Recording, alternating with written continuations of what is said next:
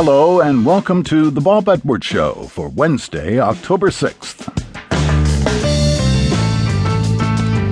Sam Quinones is a reporter for the Los Angeles Times who writes about Mexicans on both sides of the U.S. border with Mexico.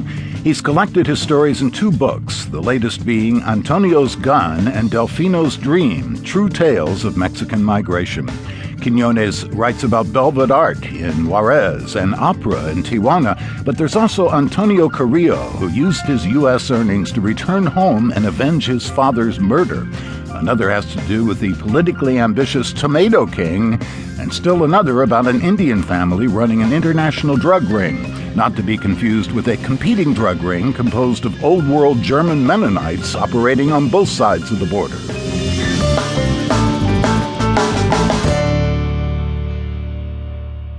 Porfirio Diaz was the president of Mexico for much of the time from 1876 until 1911. Reporter Sam Quinones quotes the dictator to help describe our neighbor to the south.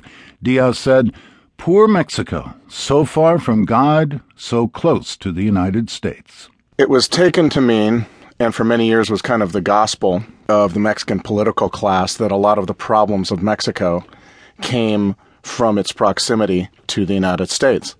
This had to do with U.S. meddling in Mexican affairs, and for a long time this was actually true. And just a general kind of arrogance with regard to Mexico that was displayed by the U.S. government. It later became, however, a kind of an excuse for the political class of Mexico to stop doing anything that might actually benefit the country.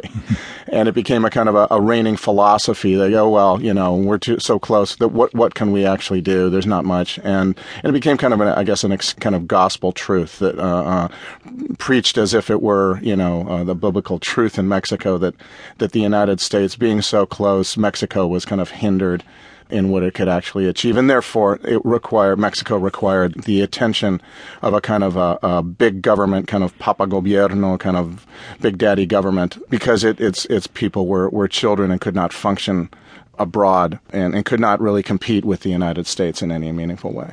What's the story of Antonio's gun, and why is that relevant?